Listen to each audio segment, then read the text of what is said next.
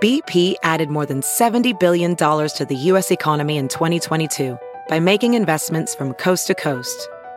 Investments like building charging hubs for fleets of electric buses in California and starting up new infrastructure in the Gulf of Mexico.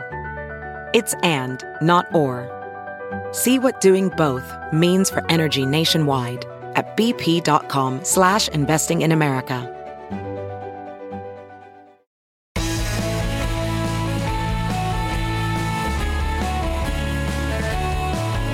Hello, friends and neighbors. It's the Bill Press Pod. Welcome back. And welcome back to Washington Post reporters Carol Leonnig and Phil Rucker. We last visited with Phil and Carol on publication of their book, A Very Stable Genius, a great book about the first 3 years of the Trump administration, which Trump attacked, by the way, as pure fiction. Well, now Carol and Phil are back with a blockbuster new book about the last year of the Trump administration called I Alone Can Fix It. Believe me, if you're listening to this podcast, you like politics. So this is a book you must buy and must read. On one hand, it'll scare the hell out of you. On the other hand, it'll restore your faith in democracy and our ability to survive.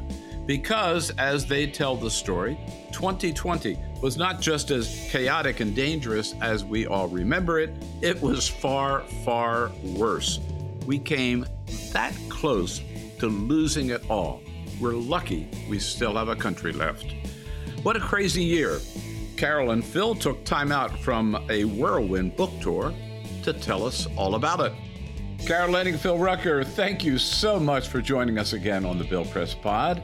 Back again, and congratulations on your new book, I Alone Can Fix It. Thanks so much. We're glad to be here. Yeah, thanks, Bill. And, I have to tell you, I just have to congratulate you. I love political reporting. This is the very best, extraordinary reporting job that you guys did in this book, and great storytelling. I mean this as the highest compliment I can give you. I always look forward to the Bob Woodward book on a previous administration. The only person I knew who had such great sources and could get in every room and tell us who was in every meeting, what they talked about. And you have, I think, surpassed Bob Woodward in that regard. This is really an incredible book. So congratulations. That's a huge compliment. So thank you. He's a colleague and a hero of ours. Of all of ours, of course. Yeah. I want to start out by my overall impression reading the book, Carol. We knew that the last year, because we lived through it and reported on it, we knew the last year of the Trump administration was a shit show, if I could use that phrase. From reading your book, it was even bigger shit show than we thought. I want to ask each of you, Carol, start out. What was your overall impression of that last year? Well, I'm really struck by your takeaway because it was ours as well. Phil and I often found ourselves moving against the reflex to have our jaws hit the floor during these interviews. We were sitting with people, realizing that while we had thought we had gotten a lot of this for the Washington Post in our reporting, we thought we had done a good job capturing what 2020 was like in real time or close to it. There was so much more, and we discovered that in this deeper excavation. Once the president was no longer the president, people freed up to talk, people who had been suffering in silence or enduring in silence, and they let loose. And what we discovered was the closest and most ardent supporters of the president were in a near panic about what bizarre thing the president would do next, or how they needed to throw their body in front of something that they thought would be dangerous for the democracy or imperil Americans' lives. What was your takeaway, Phil? I think that's right. We were surprised by how much worse and more chaotic and more dangerous everything was behind the scenes. We thought we knew the story in real time, in part because of the reporting we and many of our colleagues did in real time, but also because the horrors played out in public for the country to witness. And yet, when we did the deeper reporting, there was so much more happening that we just didn't know about. So many sources that you talked to, and I want to get to some of those a little bit later, but your sources included a sit down with Donald Trump at Mar-a-Lago, which went on and on and on. Carol, what was that like? Describe that scene. Oh my. I mean, there's so many elements of it that were fascinating and hard to believe. We arrived at the Mar-a-Lago, his club in Palm Beach, at 5:00, as suggested. We met him in the lobby where he wanted to conduct this interview. That was strange on its face. Why would you want to talk to reporters about the efficacy or the tone of your presidency in a room where anybody can walk through? Public lobby, right? The public lobby. Exactly. And it turned out that was part of the theater as arranged by the president, the former president, Donald Trump. He seemed to want for people who were arriving for dinner at the club and starting to stroll in to see that these Washington Post or Washington reporters were coming down to have their audience with Donald Trump, that he was still relevant and important, somebody to be seen and to interview, and vice versa. It seemed he wanted us to see that he has an enormous fan base there at his club. People sort of tiptoeing over sheepishly to say how much they were glad to be here, to kiss his ring. There was a Congressman, Dan Crenshaw, who came over to tell the president how hearty and hale he looked. What's your secret, sir? Laura Ingraham came by in clam-baked pants to wave to him and explain that, he should tune in to her show the next day. She was really going to go hard against the doctors who had criticized President Trump's response to the coronavirus. And then finally, Kimberly Guilfoyle, Donald Trump Jr.'s girlfriend, sort of obsequiously tiptoed over to plead for her boyfriend's father to come visit her table and meet her friends, who she promised were huge supporters of Donald Trump. The place is a lot like Donald Trump's Brigadoon. It's an exile, but it's also a place where he has a certain reality that is not tempered and not disputed. It has no correlation to reality, but it's his reality and nobody questions it. And also, as we left the interview after 2 hours and 45 minutes, he came out striding out onto the patio where his dinner guests had finally all assembled. They gave him a standing ovation as he crossed the threshold, and the music playing in the background was Hail to the Chief. Oh, no. Yeah. Well, Phil, why, I'm sure you ask yourselves this, why would he agree to talk to you? I mean, your book, A Very Stable Genius, good reporting, but it was really what did not show Donald Trump in the most positive light. Did he think he could persuade you to write a hagiography here?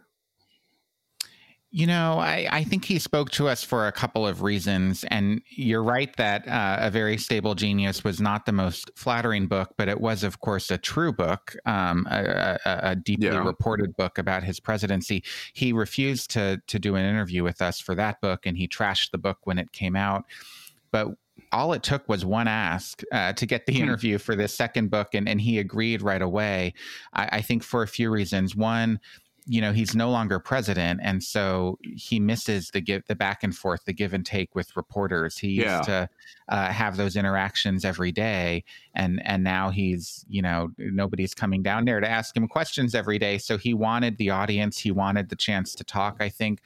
But I think he also thought he could improve the narrative of our book on the margins, perhaps persuade us of his thinking in some areas, or at least have his perspective be represented in the narrative of our book. And he wanted to try to curate history and shape the way people will view his presidency and his legacy we're not that gullible. We're pretty hard-nosed reporters. And when we got down there, we'd already interviewed 140 cabinet members and senior administration officials and advisors to Trump. And so we weren't looking for him to be our truthful narrator. He could never fill that role. But we did want to hear his perspective, and we're glad we did. And it became a pretty powerful and I think quite revealing epilogue to the book. Carol, if there's one word that appears on every I'm exaggerating a little bit, but not much, that one word that appears on every single page of the book, it is weak. The president, former president, had an obsession with appearing weak. Yes. How did you experience that? I mean, tell some examples of that, for example. I find it interesting you are struck by that word too, because it drove so much of the way Donald Trump governed, if you can call it governing. Really, he was focused on how he could avoid looking weak, how he could look strong. Partly that was because he believes his base is super excited about him being this pugilist figure, a defender of them, of their rights, their America, whatever that means. And the other part seems to be innately part of his personality, and it tracks with the way, a Michael Cohen or another ally of his would describe Donald Trump's motivations. Here's a couple of ways in which it drove him during 2020, this catastrophic year where we really needed a president who was thinking about the country and not himself. He was just beside himself on June 1 when that's a Monday morning, after Black Lives Matter protesters, people who've flocked to the White House that Friday night to protest the killing of George Floyd. He's furious because that Friday night he had been taken to the bunker. Is he angry that he's taken to a subterranean basement in the White House for his safety? No, he's angry because the information leaks that he was taken there. And he literally says to his defense secretary, to his attorney general, to his chairman of the Joint Chiefs, that the thing that makes him so angry is how it will make him look to other foreign leaders. They'll be laughing at me. I look weak. I can't even control the situation in my own city. And he also, in the moment that he contracts COVID, he's also beside himself on the notion that, hold on, I should rewind a moment and say that compulsion to look strong in that moment in June actually leads to one of the most authoritarian, just unbelievable moments where he pushes every single peaceful protester out of Lafayette Square outside the White House. Federal forces are ordered to use rubber bullets, chemical gas canisters, riot shields. And you've seen the video. We've all seen the videos of people who were praying and chanting being shoved chaotically out of this square. Not exactly how you treat people who have First Amendment rights. But the reason that happens is Donald Trump wants to look tough. Yeah. He wants to show everybody he's got Washington in hand. And it happens again and again and again. And Phil, so much of you, at least the whole, I'd say first three quarters of the book, your book deals so much with COVID, because that's what that's what we all, as an American people, were experiencing at the time, and it consumed so much of his presidency. Following on that, the week, not appearing weak, one indication of it was his refusal to wear a mask, or at first even to admit that he was vaccinated, correct? That's right. He didn't admit that he had taken the vaccines until after leaving office, and he's actually not shown any documentary proof of that. He has long, throughout, predating his presidency, long been a skeptic and an opponent of vaccines generally and shots. But anyhow, he says he took the coronavirus vaccine, but he didn't do so on camera or in a way that would promote the efficacy and the safety of it to his followers in a public fashion.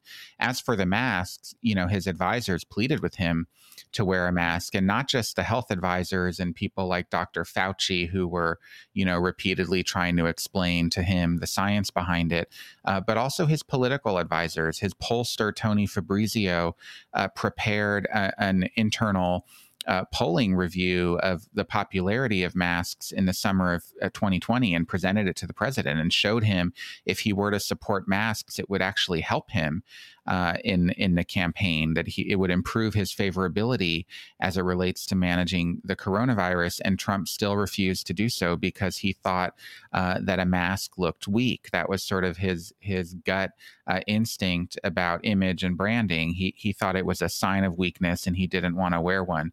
He, of course, did wear a mask on a couple of occasions, perhaps most famously when he was returning from Walter Reed after being hospitalized with the virus, and he wore the mask getting off the helicopter, and then when he climbed up to the balcony of the residence, he famously ripped the mask off his face, and that's actually the photograph that appears on the cover of our book.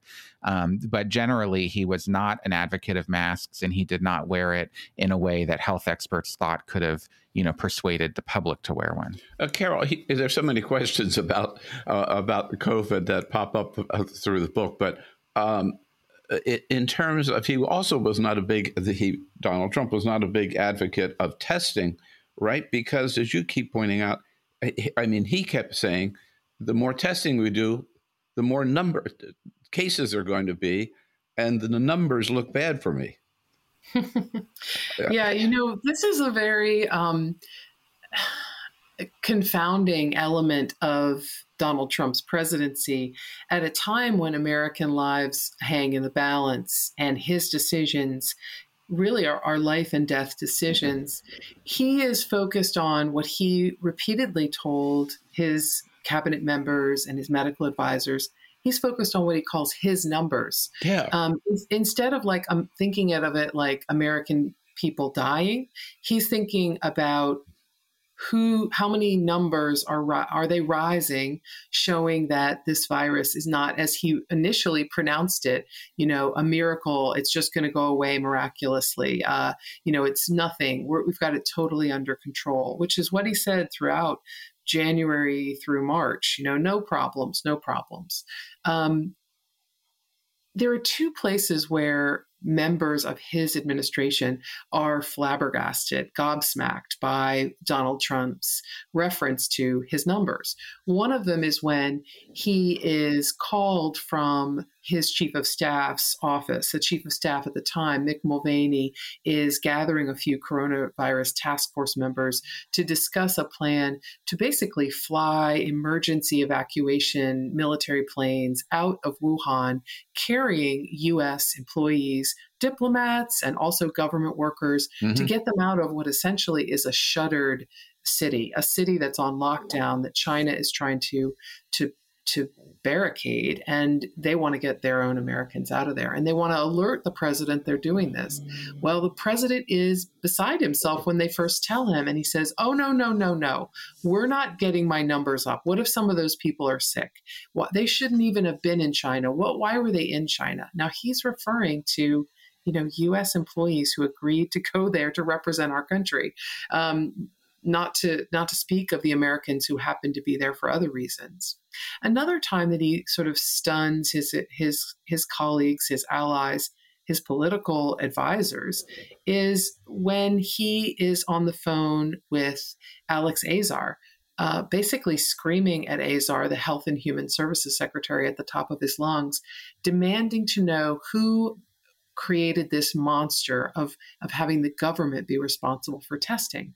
And Azar is confused, according to our reporting, about why is the president so upset that the CDC is engaged in doing some of the model test creations, creating the baseline for other tests in the future. And he's puzzling through, as the president is screaming, what exactly are you upset about? And it comes to a head with the president explaining, you're doing this testing, the government shouldn't be doing it. It's just driving up my numbers. Yeah. We should never have owned this problem.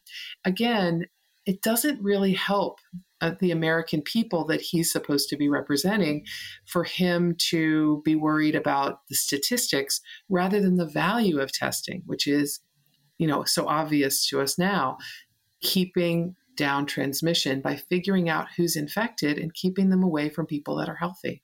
Did you conclude, Phil, and Carol, but Phil, start with you, that had he taken the COVID problem more seriously and demonstrated more leadership, that Donald Trump would have actually won the election? He certainly could have won the election. He would have been in much better standing had he, won the approval of the American people for his handling of the coronavirus pandemic. And if you think about it, the pandemic was a huge political opportunity for him because we've seen through history that presidents, when they're faced with a major national crisis like this, if they do well managing it, their popularity goes up substantially. Look at George W. Bush in after 9/11 and won re-election in 2004, largely on the strength of his sort of waning but still potent popularity from 9/11. And you could also look at the state of New Jersey, where Governor Chris Christie's popularity soared, given his handling of Hurricane Sandy. And Christie actually, there's some moments in our book where he's giving Trump this same counsel, saying, just play it smart on COVID. Listen to the doctors, let them take the lead on the response, do what they say, and people will approve of that. You'll be popular. But Trump didn't do that, of course, and the rest is history. I will say he wouldn't have necessarily been a lock for re-election, because even though before COVID he looked like he was on a glide path to winning a second term, the economy was so strong, the Democrats seemed like they were in a bit of a mess given how crowded and complicated their primary campaign was. We should keep in mind that Trump's approval rating with the general public was always below 50%. I mean, he never had that sort of broad mandate popularity with the general public and the electorate to make him a lock for re-election even before COVID, although he certainly would have had a much stronger chance. And Carol, just a final point on that. You talked about the vaccines.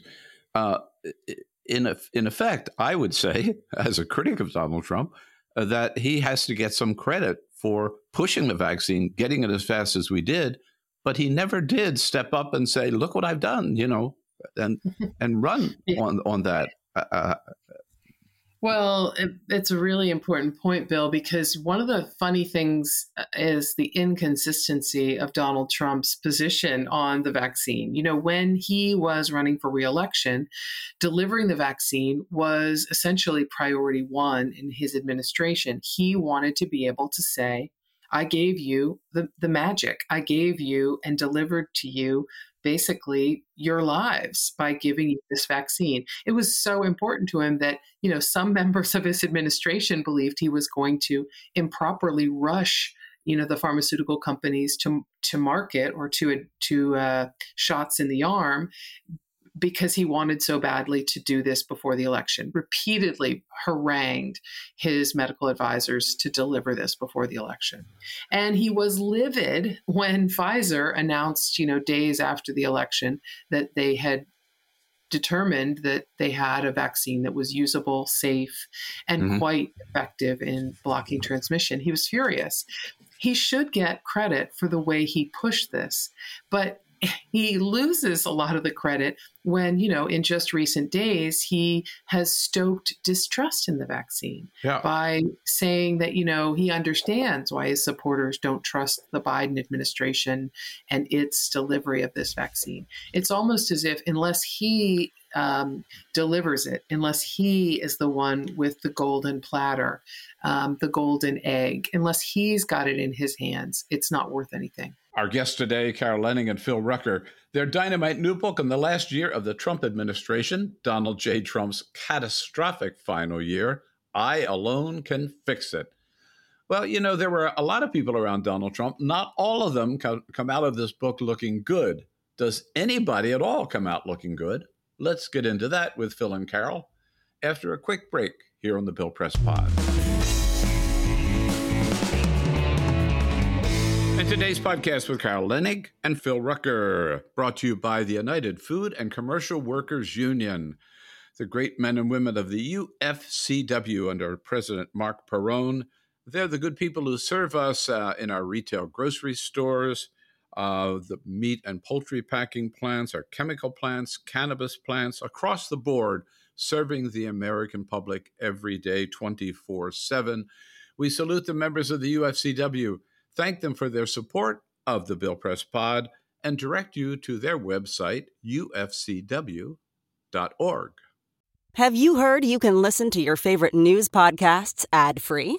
Good news! With Amazon Music, you have access to the largest catalog of ad-free top podcasts included with your Prime membership. To start listening, download the Amazon Music app for free or go to amazon.com/ad-free news podcasts. That's amazon.com/ad-free news podcasts to catch up on the latest episodes without the ads.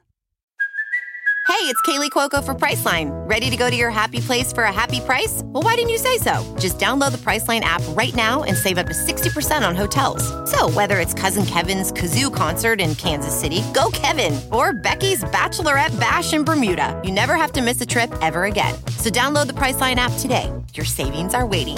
Go to your happy place for a happy price.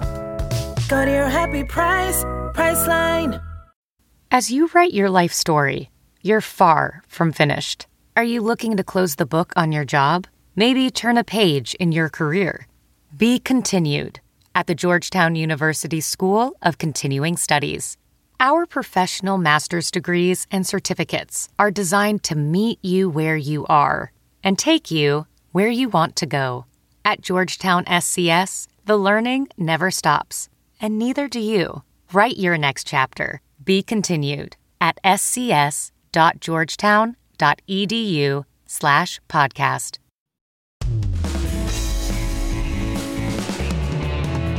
And we're back. The name of the book is, by the way, don't miss it, buy it, read it, and you'll be glued to every page the same way I was. The name of the book, I Alone Can Fix It. Of course, those are the words of Donald Trump. And the book is all about Donald J. Trump's catastrophic final year, by Carol Leonnig and Phil Rucker. All right, so guys, I looked carefully at your acknowledgments, and I did not see the list of all the sources that you talked to, but I'd like to ask you about a couple of them. Phil, let's start with you. Did you actually sit down and interview Attorney General Bill Barr? You know, Bill, we interviewed so many people who were in and around the president and in the administration, but most of our interviews were conducted on the condition of anonymity, meaning, you know, we spoke with people, we knew who they were. They gave us their behind the scenes accounts. In some cases, they shared from their diaries, their calendars, documents that could help corroborate their stories and so forth. But the interviews were conducted on the condition that we not name them in the pages of the book, because they wanted to be able to speak candidly without fear of retribution. And so, you know, you can rattle off a whole bunch of names, Bill, but we're not going to be able to tell you yes or no. We're just going to leave it at that. Okay. I'm not surprised that that's your policy. I do have to say, I came away with the impression that you had talked to Bill Barr, because in many pages, it seems the book, I think it sounds a little like the Bill Barr rehabilitation tour, meaning that in the book, he comes across as warning Donald Trump, don't do this, advising Donald Trump, no, you can't do that, as almost wearing a white hat, when the impression of Bill Barr at the time was mostly that he was just a pure sycophant to Donald Trump, misrepresenting the Mueller report, refusing to file charges against Donald Trump, accusing the FBI of spying, setting up the cleansing of Lafayette Square that Carol mentioned earlier. Does Bill Barr come across maybe looking too good here, Carol? You know, I think it's really important to address this. It's a critical question that every good reader, and especially every good political journalist and pundit, has their eye on, I think, and is aware of. Phil and I were really on guard for the possibility of individuals and their inner circle trying to sculpt and burnish a reputation or rehabilitate one. And, Phil and I like to say there are no real heroes in this book, no perfect heroes, even though some people come out looking good in some moments, but there are none. And Bill Barr comes out with quite a mixed bag. We were careful to make sure that anything we learned about individuals was corroborated, not just by their friends, their fans, their right-hand men or women, but also by people who were their detractors and by documents that, documents don't lie. At least the ones we were reviewing can't. So it was a core concern of ours as we went into this reporting. As for Bill Barr specifically, I will tell you that it is very mixed because there's no question he was a political ideologue who wanted to help Donald Trump get reelected, come hell or high water. And he did a lot of things that really chilled Department of Justice alums and current employees to the bone. He crossed lines that they thought were uncrossable and left the Justice Department in a situation where it's forever going to be asked, is the Attorney General leaning over backwards to help a friend of the president's, as Bill Barr did? There's no question that the choices he made helped Roger Stone and Michael Flynn. But I would add just that, Phil and I were stunned to learn that behind the scenes, what we hadn't known in real time was that Bill Barr was himself unnerved by some of the things the president was doing. And people around Bill Barr were watching him as he was getting to the end of his rope because he could not abide this idea the president had of, again, back to your first question, trying to avoid looking weak, trying to look strong by deploying active duty military in places where local law enforcement and federal law enforcement had protests under control. And not just under control, but were handling them the appropriate way you should handle civil rights protests. And what it was funny was Bill Barr literally got sick of going to the White House by late summer because he knew why he was being summoned. It was to have another conversation where he had to join with Mark Esper, the Secretary of Defense, and Mark Milley, the chairman of the Joint Chiefs of Staff, to talk Donald Trump out of unleashing those forces on U.S. citizens. And if Bill Barr comes across mixed, Phil is one person who comes across looking as nutty as he does in real life is Rudy Giuliani. I mean, the role that he played, Trump gave him total charge, right, of his legal defense team after the election to challenge the outcome of the election. Why? Bill, we can't answer exactly what was in Trump's head when he decided to deputize Rudy Giuliani with overturning the election, as preposterous as that sounds. But, you're correct that he gave total charge to Rudy Giuliani, and Giuliani took over within about a week of the election being finished, and it was a clown show. And that's not our opinion. That's the opinion of many of Trump's advisors, who were just appalled by Rudy's lawyering, by his public relations strategy, by his physical and mental comportment. I mean, it was a mess. But Trump, I think, liked what Rudy had to say. He thought Rudy was a bulldog and a fighter and a true believer. And he wasn't satisfied with the answers he was getting from the more serious lawyers in his orbit. He wanted to hear that there was a possibility of overturning the election, that there had been fraud, that it would be prosecuted, and that Trump would end up being declared the winner. And Rudy was the only person with a law degree who was telling the president that. Actually, I take that back. Not the only person. The other lawyer was Sidney Powell, the former lawyer to Michael Flynn. Mm-hmm. But the campaign attorney, the RNC, Republican National Committee attorney, the White House counsel, the whole team of lawyers who helped guide the president through the Mueller probe and through his other challenges over the years, they were much more rational and clear-eyed about the election and about what fraud existed, and more importantly, what fraud did not exist. And they just were not giving Trump the answers he was looking for, but Rudy did. Well, we don't have time to talk about some of the other players: Mark Meadows, Jared Kushner, Ivanka, Kellyanne Conway, Alex Azar, Chris Christie. Some of them have been mentioned. But if there's anybody who comes out looking like a hero, Carol, you said there are no heroes. I would have to say, if there's anybody, it's Mark Milley, chairman of the Joint Chiefs. Carol, what did you find out about him? This was another jaw dropper for us, Bill, because, while we covered the Trump administration, we didn't really cover the Pentagon. And yet, as we began to sit down with more and more sources, they began to sort of whisper to us confidentially, well, the Pentagon leaders were afraid there was going to be a coup. And it turned out that the person who was the most concerned about this was General Milley, the chairman of the Joint Chiefs of Staff, who's seen his share of combat over his, 3.5 decades in the military. And he was quite disturbed and concerned that President Trump and his allies were working on a plot to try to get some sort of control of the Pentagon, the FBI, and or the CIA in order to keep him in power despite Biden's victory. And to overthrow the government. I mean, he was really talking about a military coup, right? Correct. That's what he believed was at afoot. And he was getting middle of the night phone calls, Bill, from colleagues, sources, friends, mentors, saying, watch your back. There's this guy, there's that guy. There are these people that are Trump loyalists. And trust me, they have this plan in their minds and they're capable of it.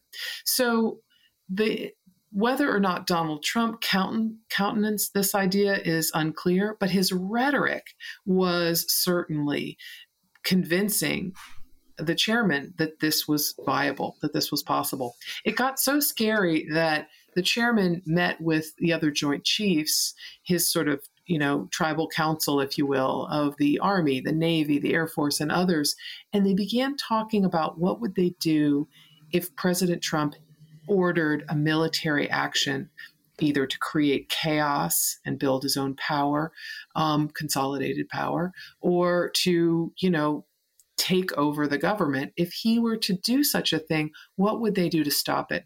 And they hatched this idea that they would serially resign one by one. It was essentially a reverse Saturday Night Massacre. And the goal really was just to throw their bodies slowly, one by one, in front of the president if he did something that they felt would endanger the country, the democracy, or Americans. And he says, I think you report, and I don't think anybody did before, that he actually said they can't do it without us. We're the ones with the guns. Yes, that's right. And he was monitoring for weeks different efforts that he believed were afoot, even by the chief of staff, Mark Meadows, to topple the leadership of the CIA with a Trump loyalist. That person ended up being installed at the Defense Department after Mark Esper was fired. So he had reasons to worry. Right. So it all leads up to November 3rd. The president had warned ahead of time, as you report, long ahead of time, that this was going to be a rigged election, a stolen election, a fraudulent election. The claim, of course, he repeated that very night, election night, actually early in the morning, in the East Room of the White House the next morning. And he did everything he could to overturn the election leading up to January 6th. Phil, what did Donald Trump play you're reporting, a direct role in what happened on January 6th? Yes, because they were all there. The rioters were all there for him, and they were there to follow his order to try to overturn the election, and in a show of force that he wanted and that he called for and that he instigated that morning in his speech at the Ellipse. And he invited them to Washington ahead of time on that day for that purpose, right? Exactly. Now, he didn't explicitly say, I want you to break into the Capitol and I want you to try to find the vice president and hang him. Those words never came out of the president's mouth. But he wanted the show of force. He wanted the crowd in Washington. He stoked the anger. He understood the potency of it. And, he thought that it could produce perhaps the outcome that he wanted, which was a change in the election result. But at a minimum, it would be a show of force. It would scare and spook his Republican allies in Congress, and it would create sort of the drama that he was looking for. And he felt, even to the end, convinced Mike Pence to break his constitutional duties and overturn the electoral vote. Carol, to this date, has the president ever conceded the election or apologized for what happened on January 6th? Quite the opposite. Donald Trump told Phil and me that he has no regrets for anything that he did in his presidency. He feels that he handled it beautifully and that he was among the best presidents in history. As he told us, he thinks he could beat George Washington and Abraham Lincoln if they came back from the dead on a dual ticket. He thinks he handled COVID well. He thinks that he insisted to us over and over again all of the ways in which the election was stolen from him and rigged to improperly install Joe Biden as president. He had a long laundry list of examples of things that he believes were pieces of evidence of this rigging, the corruption of the election. Unfortunately, his attorney general, who we previously discussed, who wanted to see him reelected, who hoped to work for him again, his attorney general told him in confidence privately, Mr. President, we've looked into all of these and they're all bullshit. Forgive me, they're all nonsense, but he actually used that other word. And so the president continues, Donald Trump, the former president, continues to press this case with us, with his friends, with his allies, with his supporters, that this was a completely illegitimate election. It's just that the facts are not on his side. It's an alternate reality that has no basis. And that his own people have told him multiple times is not true. And that he continues to live in. Final couple of points. Phil, Phil Carroll, did he tell you he was going to run again in 2024? He hasn't made a decision yet, and he doesn't have to make a decision, until well into next year. But he certainly intimated that he would like to. He made clear that he has the fire in the belly, that he wants in the game, in the arena. He talked to us a little bit about who he would run with as his vice presidential candidate. And it seemed clear to us that were he to run for president again in 2024, it would not be with Mike Pence, probably with somebody else. He also, by the way, ruled out Nikki Haley and Chris Christie, both of whom he considers now to be disloyal to him. But look, he has time to make that decision. If he had to make the choice today, it certainly seems like he would run. And if he were to run today, he would almost certainly become the Republican nominee. There's nobody else in the Republican Party right now who is anywhere close to enjoying his hold on the base and his broad popularity within the Republican coalition. But as you know, Bill, a year is a long time in politics, and the environment could change. His health could change. He could face legal challenges that don't exist at the moment. And there could also be a hot new star out there who challenges him for supremacy. A lot can happen. Right. You mentioned the three names that he eliminated from consideration for vice president. Who was on his list to be considered? Ron DeSantis? No? Did he mention any names? He mostly talked about, I have to say, he mostly discussed the people who he feels have failed him and that he has ruled out. That was his focus. He wasn't telling us his ideas. In fact, his rejection of a number of potential candidates for vice president was just a piece of his long list of individuals that he now considers weak. People who let him down. In that list includes Bill Barr, who he said at the end of the day, at the end of his administration, failed to properly investigate the election fraud, failed, in his view, to prosecute Trump's enemies as he wished they had.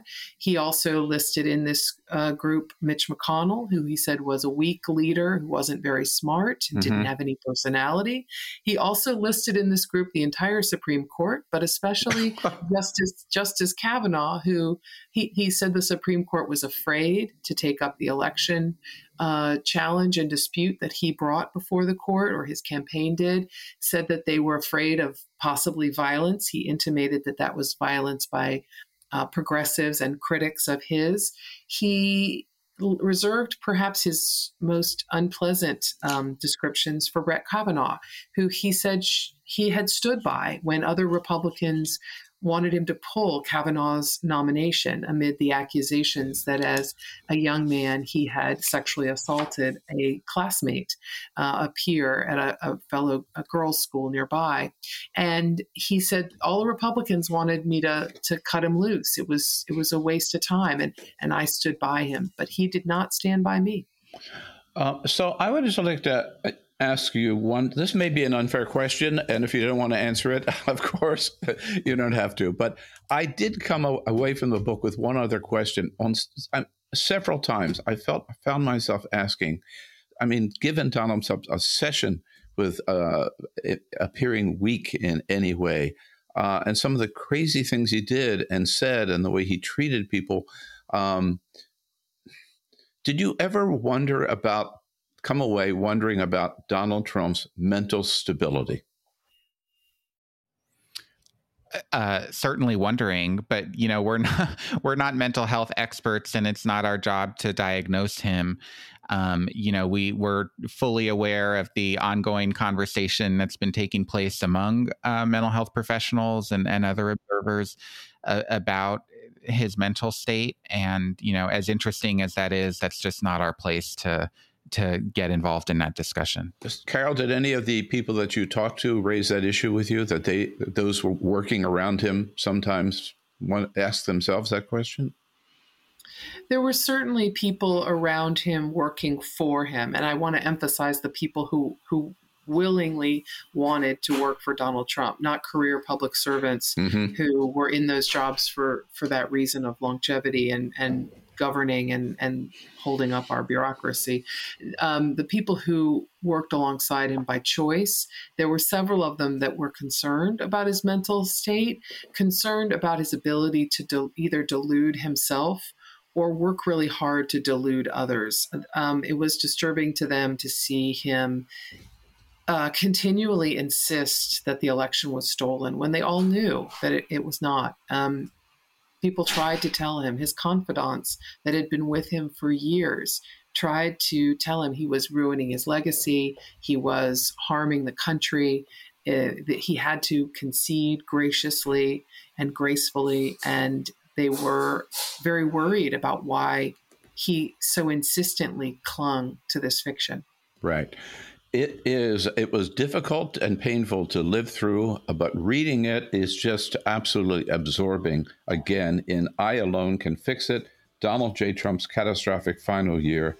Thank you, Carol. Thank you, Phil. Congratulations again. Great job, and encourage everybody. Buy the book, read the book. You will love every page of it, just as much as I did. Thanks, guys. Thank you so much, Bill. Thanks, Bill. And that's it for today's podcast. With Philip Rucker, Carol Leonnig. Again, the name of the book is I Alone Can Fix It, and a link to buy the book you can find on the episode notes to this chapter of the Bill Press Pod. Thanks so much for joining us today. Come back and see us at the end of the week on Friday, when we'll be back with our Reporters Roundtable, looking back on the big news of this week, including passage of the big infrastructure bill. That's it for now. Take care of yourselves. We'll see you on the next edition of the Bill Press Pod.